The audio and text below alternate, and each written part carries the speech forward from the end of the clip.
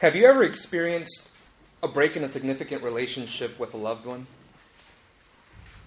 It may have been with a family member, a sibling, a parent, a spouse, or a child. Or maybe with a best friend, a close friend, a childhood friend. If you have, then you're probably familiar with its effects. Hurt, pain, discomfort, fear, shame, guilt, and the list goes on and on. It's possible that you were the one that was offended, or maybe you were the offender. This morning, we're going to look at a passage of Scripture that deals with a break in a relationship. And this wasn't just any relationship. This was a relationship between God, the Creator, and His creation.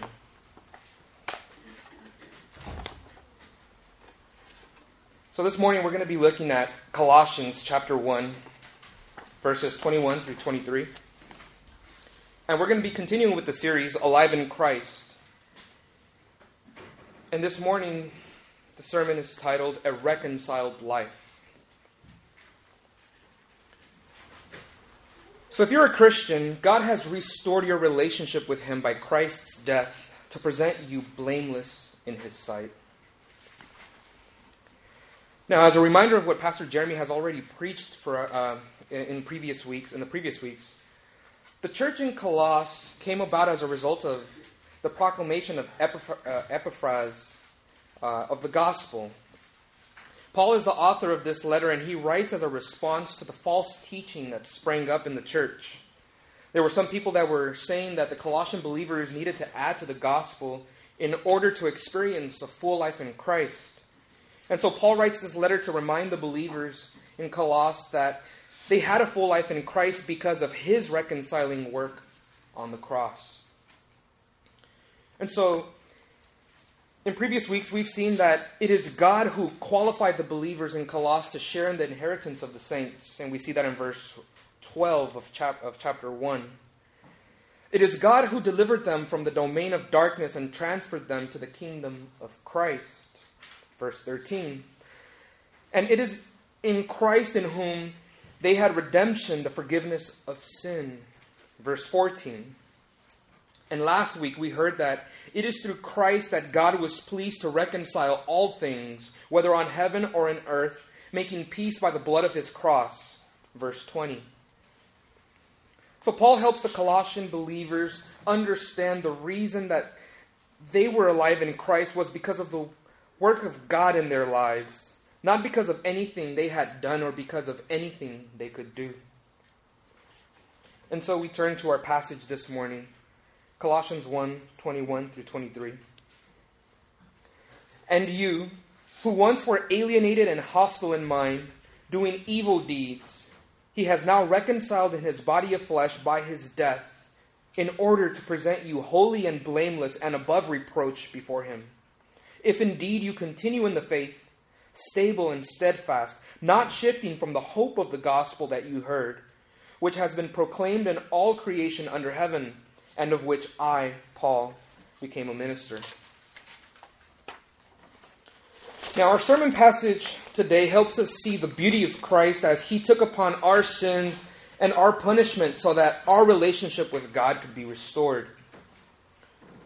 So what drives this passage is that the reconciling work of Christ on behalf of believers. This is the main point of the sermon. And if you're taking notes, there are 4 points. The first point we see in the text is the need for reconciliation. And we see that in verse 21. Paul reminds the believers at Colossus of their condition, their problem, before they were saved. And there in verse 21 we read, and they were alienated and hostile in mind, doing evil deeds. Now, if we go back to Genesis, we see that God created the heavens and the earth. He created the world. He created people, including the believers at Colossus.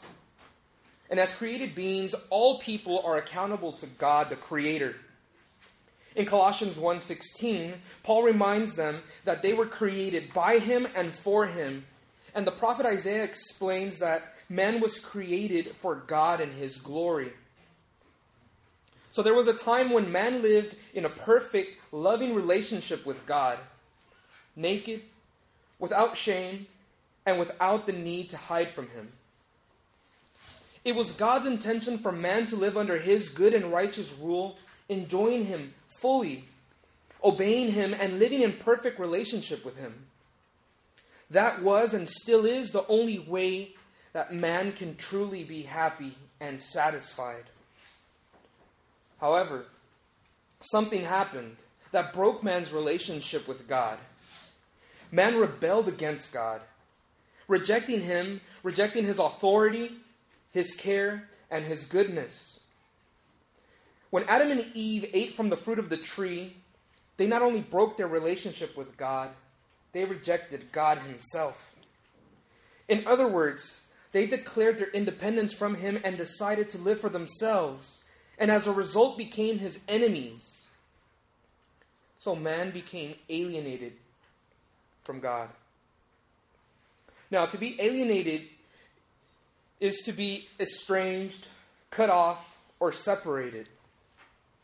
So after man rebelled, things were no longer right with God. Man became ashamed and guilty before God. We see that in the way that Adam and Eve responded after they sinned. After being able to walk with God, or after God walked with them in the garden. In Genesis we read that Adam and Eve hid from God. They became estranged from God because they had exchanged him for a lie. And from that point forward, worshipped and served the creation rather than the Creator. James tells us that friendship with the world is enmity towards God. And it's clear that in the New Testament that God sees sinners as his enemies. An enemy is more than someone who you don't get along with. To be an enemy is to be actively opposed or hostile to someone. So since the fall, man has been working overtime, putting effort to walk in the opposite direction to that of God, says one theologian.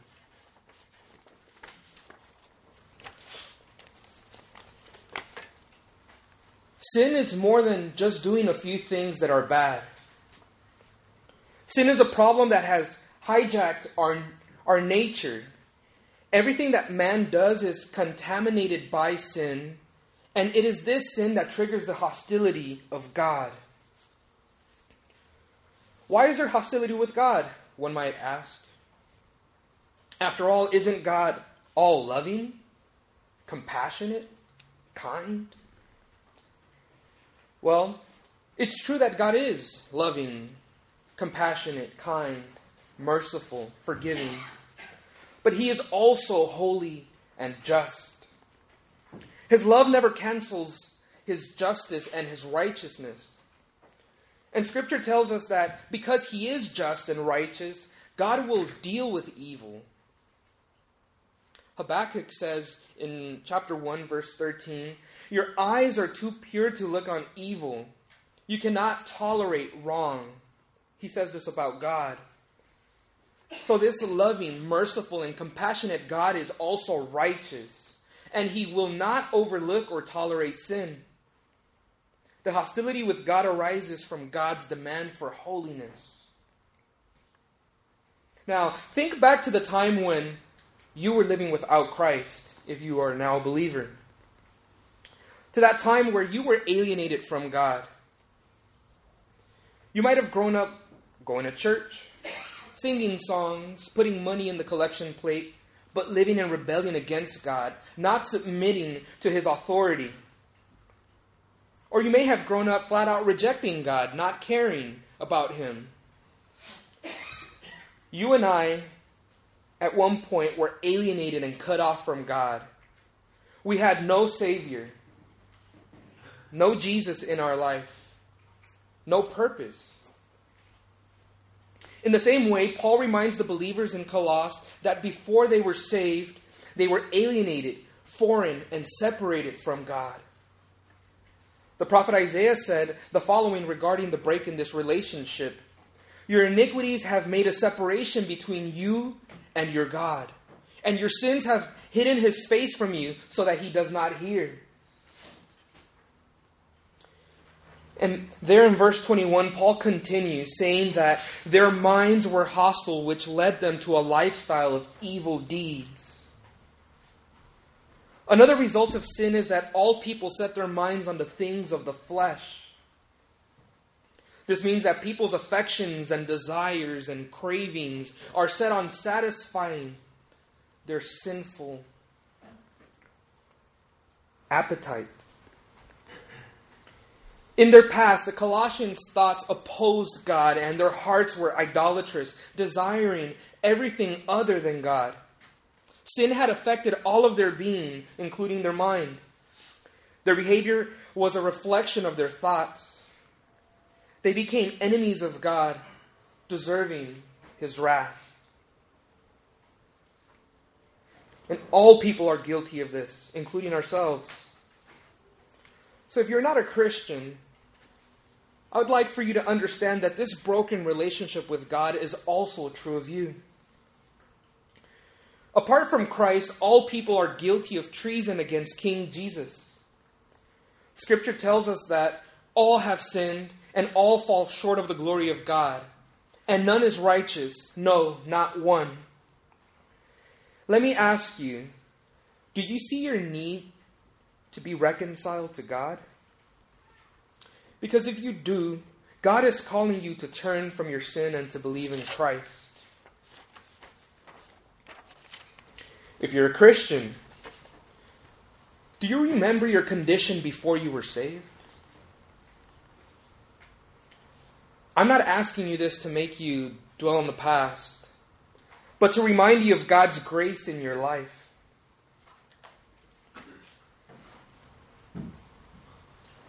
Their past of the Colossian believers was mentioned to draw attention to God's infinite goodness towards them. And so I ask you, does your previous condition lead you to praise God for his loving kindness to you? Let's not forget where we have been saved from. And this leads us to our second point, the means of reconciliation. The means of reconciliation. And we see that in verse 22, in the first part of verse 22.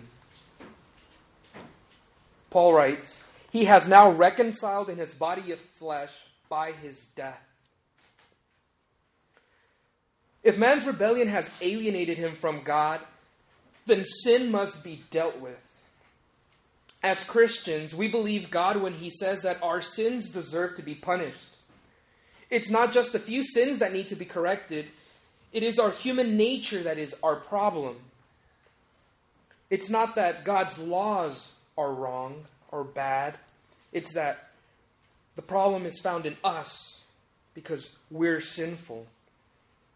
All people who are without Christ are criminals that deserve judgment. This was true of the Colossian believers, and it's true of all people today.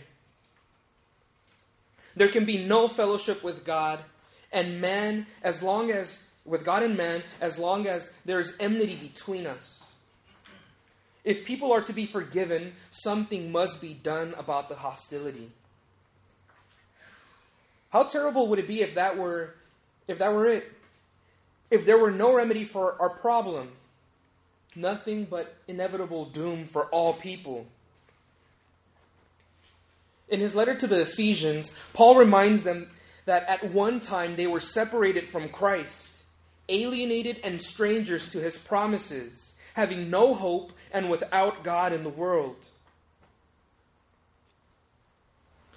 I think that I know what Paul was doing by reminding them of their past. You see, in order to understand good news and in order to embrace good news, it must be understood in light of the bad news. The Colossian believers were in trouble and deserved to be exterminated. But then in verse 22, Paul reminds them of the good news. Jesus Christ restored their relationship with God through his death on the cross. We read there in verse 22, he has now reconciled in his body of flesh by his death. Now, to reconcile means to change or exchange.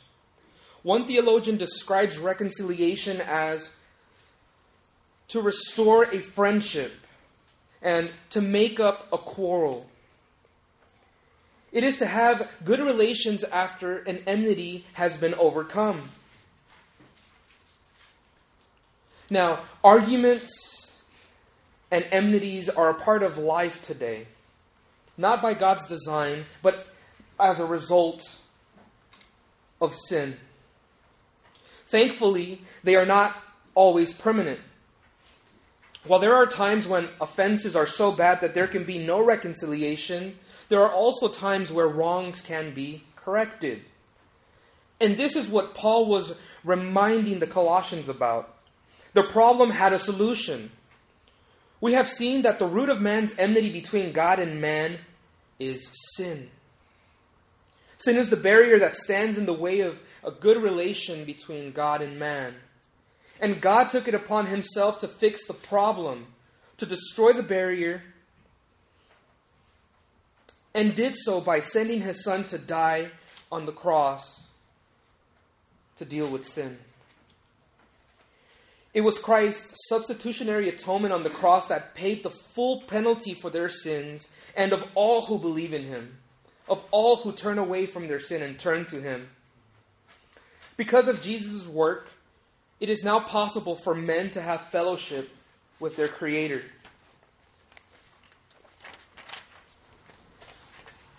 And Paul wrote to the Romans, we also rejoice in God through our Lord Jesus Christ, through whom we have now received reconciliation. Romans 5:11. This implies that reconciliation had been accomplished on the cross and offered to those who receive it. Jesus' coming is great news to a fallen and destroyed world that is dead in sin. He came to reconcile repentant sinners to their Creator. How? By taking our sins and the punishment they deserve on himself. He died in the place of all who repent and believe in him. Jesus' mission was to come and die on behalf of his people so that we would be reconciled to God. When the angel appeared to Jesus' mother, Mary, he told her that Jesus would save his people from their sins. Matthew 1:21. In other words, he would restore their relationship with God. Jesus knew the significance and purpose of his death. Mark records Jesus' words where he said, "The Son of Man came not to be served, but to serve, and to give his life as a ransom for many." At the Last Supper, Jesus took the cup and declared, "Drink of it, all of you, for this is my blood of the covenant, which is poured out for many for the forgiveness of sins." Jesus laid down his life to reconcile his people to God. His death on the cross was the central point of the apostles' preaching and teaching. Why?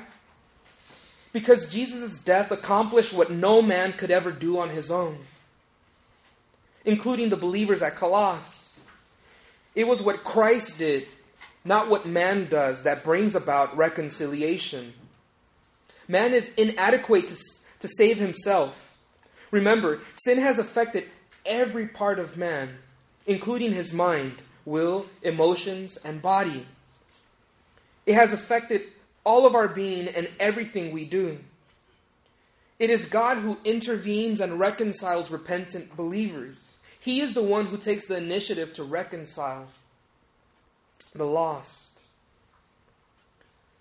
So, from a few weeks back, do you remember the story of Zacchaeus? Yeah.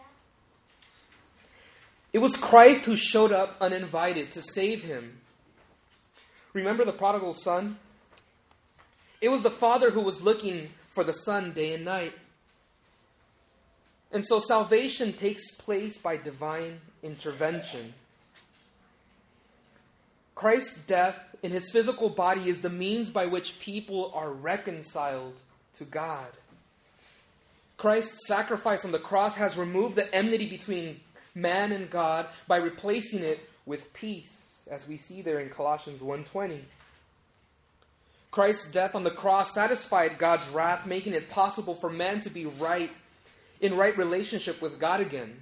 And the result then is the sinner's relationship is changed from enemy to friend.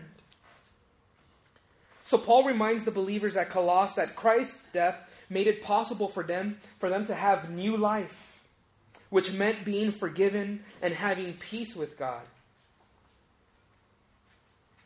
Is this how you identify yourself with Christ? Do you see your salvation as a relationship that has been restored between you and your Creator?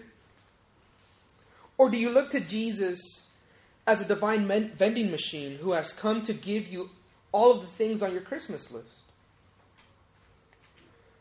So many people today believe that Christ came to save us from negative thoughts, low self-esteem, to provide us with jobs. But this is far from the truth. While He may provide some of these things, this is not why He came. Jesus came to offer new life, a restored relationship with God by His death on the cross. And this is what Paul reminds the believers at Colossus about. And so this leads us to the next point, the purpose of reconciliation. The purpose of reconciliation. So far we've seen that the Christians at Colossus were reminded of their condition as enemies of God and of the means of the reconciliation. And now in the second half of verse 22 we find the purpose of it. In order to present you holy and blameless and above reproach before Him. The purpose of Christ's death was so that He would present the redeemed to God without sin and holy in God's sight. God is holy, and He requires that we also be holy. We find this throughout the Bible. In the Old Testament, we read verses such as Leviticus 11:44, "Consecrate yourselves therefore and be holy, for I am holy." We also read, "You shall be holy, for I, the Lord your God, am holy." In the New Testament, in His Sermon on the Mount, Jesus taught, "You therefore must be perfect," or complete, "as your Father is perfect."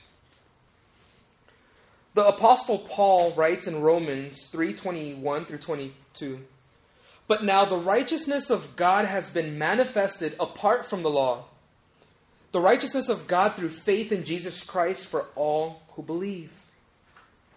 What this means is that through our faith in Christ, the righteousness of God is credited to us.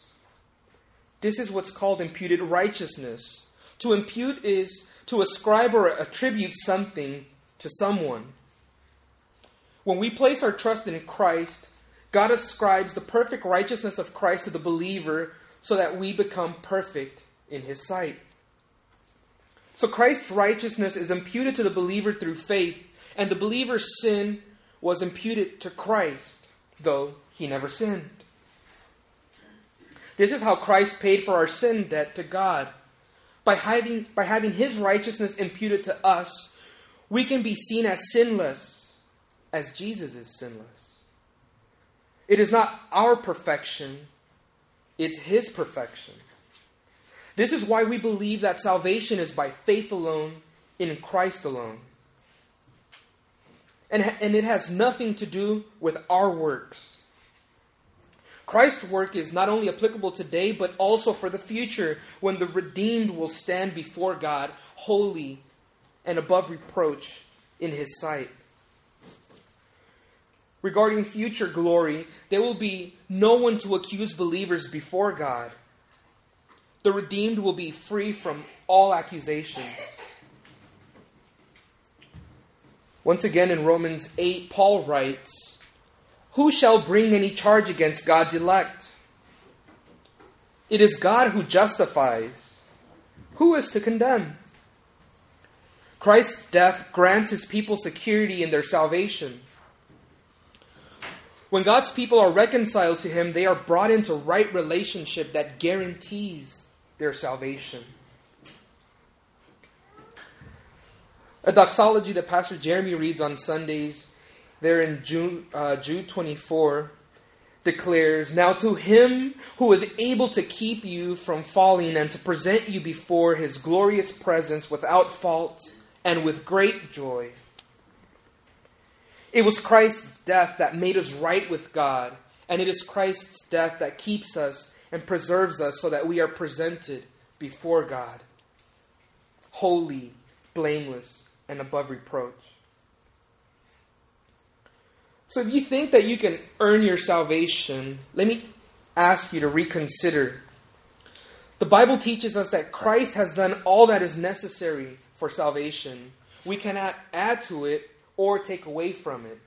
And this is what Paul wanted to remind the believers at Colossae about. They didn't need to worship angels. They didn't need to do other things. The work was accomplished on the cross by Christ.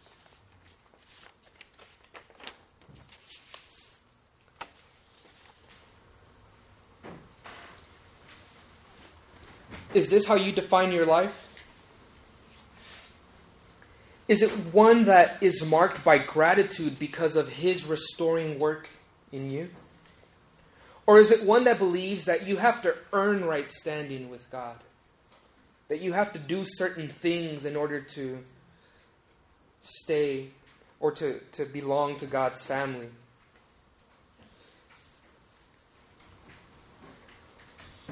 Think about it for a bit. Because we might declare something, we might sing right theology, but our actions might display something different.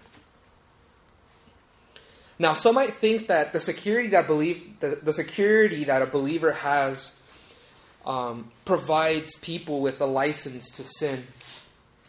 It supposedly allows people to live in any way that they want and still be saved.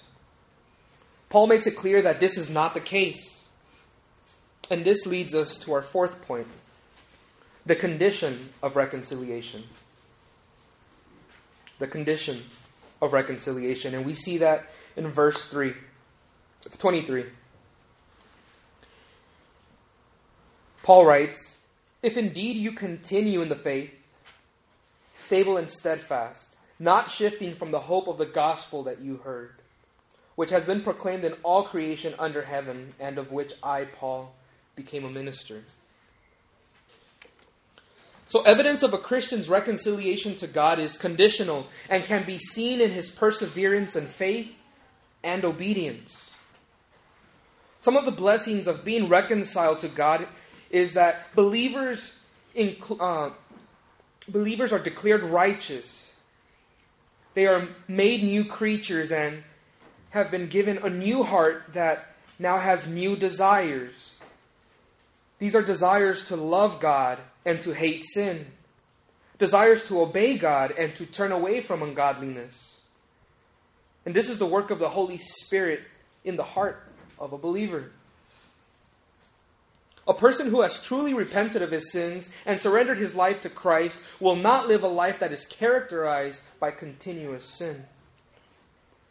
Where a sinner is comfortable in his sin, a believer will be uncomfortable with it, will confess it, and turn away from it.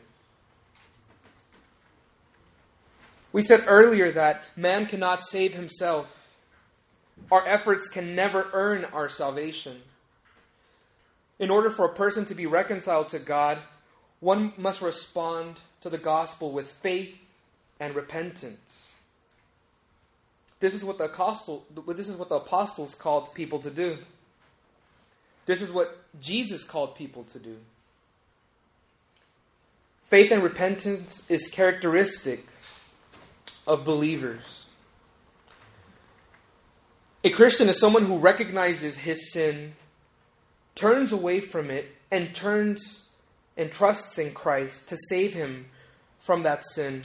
And he does this as a lifestyle, trusting that Christ will also save him from the coming judgment.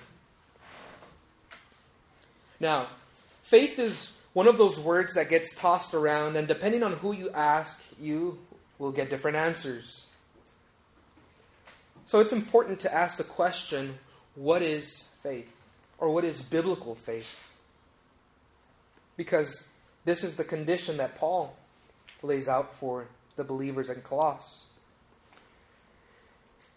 It is not some kind of wishful thinking.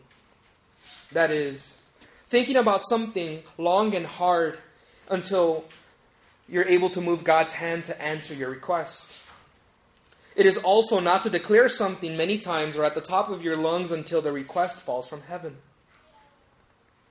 Biblical faith is to believe the solid truths of Scripture because they come from God. In our passage, it is to trust in Jesus Christ to save us from our sins. It is to rely on Him and trust in Him to keep His promises. And Abraham is a good example of this. He is described as one who trusted in God without wavering. He was convinced that God was able to do what He had promised, according to Romans 4:21. He wasn't perfect in faith, and whenever he fell short, he repented of it and continued trusting in God. And believers are called to do the same thing. In our passage, Paul reminds the Colossians that they were alienated from God because of their sins. But Christ reconciled them in His body by His death so that He would present them acceptable before God. They were saved by faith and were to continue trusting in Christ. And so it is with all people today. Sinners are called to turn away from their sins and to trust in Christ for forgiveness. True believers will not turn away from the gospel, but will remain trusting in Christ, continually turning away from their sin and turning to Christ.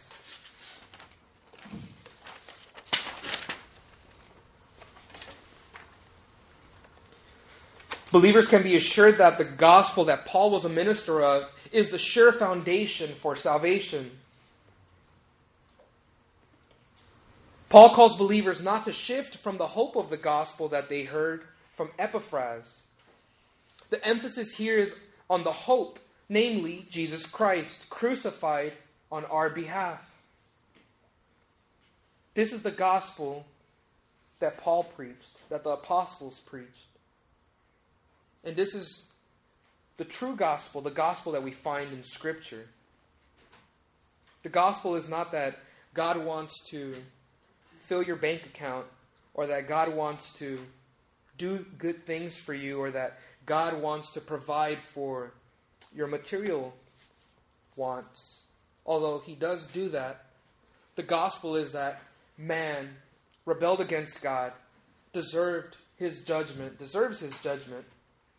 but God took it upon Himself to fix the relationship and reconcile repentant sinners to Himself. So their hope is conditional. Proof of the Colossian believers being reconciled to God is found in their being grounded on the gospel and not shifting away from it to some other gospel as if there were another. Paul mentions that the hope of the gospel has been proclaimed in all creation under heaven.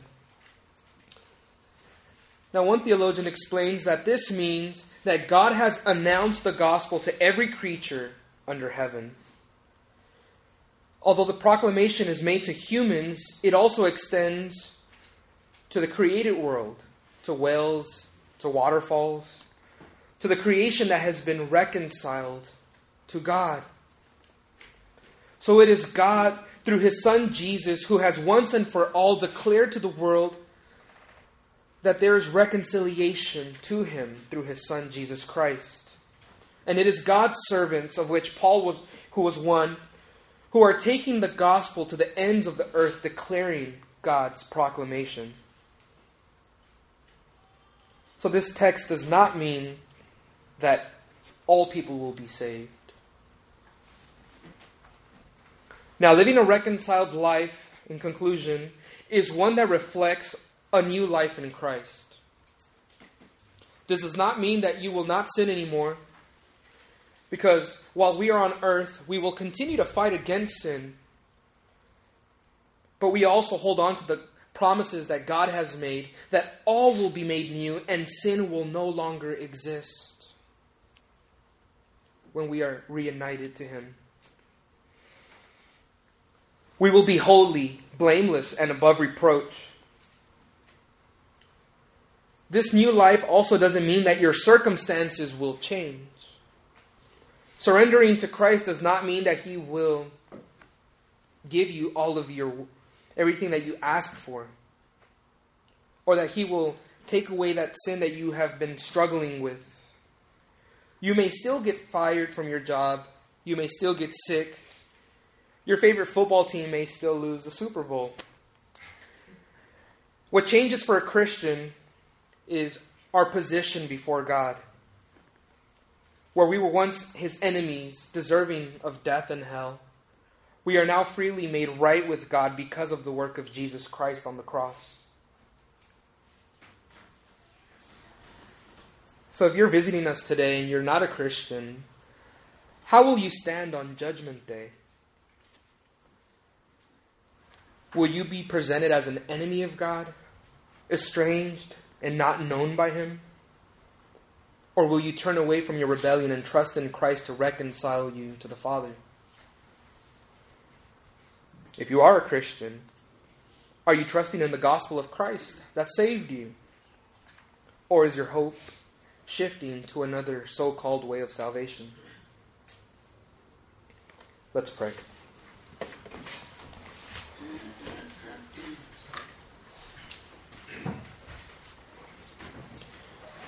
O merciful, compassionate, patient, and loving Father, we come before You and we thank You for the salvation that You have freely extended to all creation. We thank You that it is You who initiates salvation. We thank You that it is You who seeks and saves. It is You who makes our relationship with You right. Lord, we thank You because if it were left to us, we would be unable to do so. For we are sinful people. We do not love You as we should, nor do we love our neighbors as we should. But we love ourselves. And that love of self has created enmity between You and us. But we praise You for Your Son, Jesus Christ, and for His sacrifice on the cross, because it is through Him that we are now made right with You. It is because of Christ that we have been transferred from darkness into the kingdom of Christ. It is because of Christ that we went from being Your enemies to Your children. You have given us that privilege of being called children of God. So Lord, we pray that You would enable us to continue trusting in the hope of the gospel, that we would continue turning away from our sins and turning to Christ, that we would be cooperating with the work of the Spirit in our lives so that we would reflect Christ and that we would reflect that new life that You have freely given, that cost You everything and cost us nothing. So we thank You and we praise You in Jesus' name. Amen.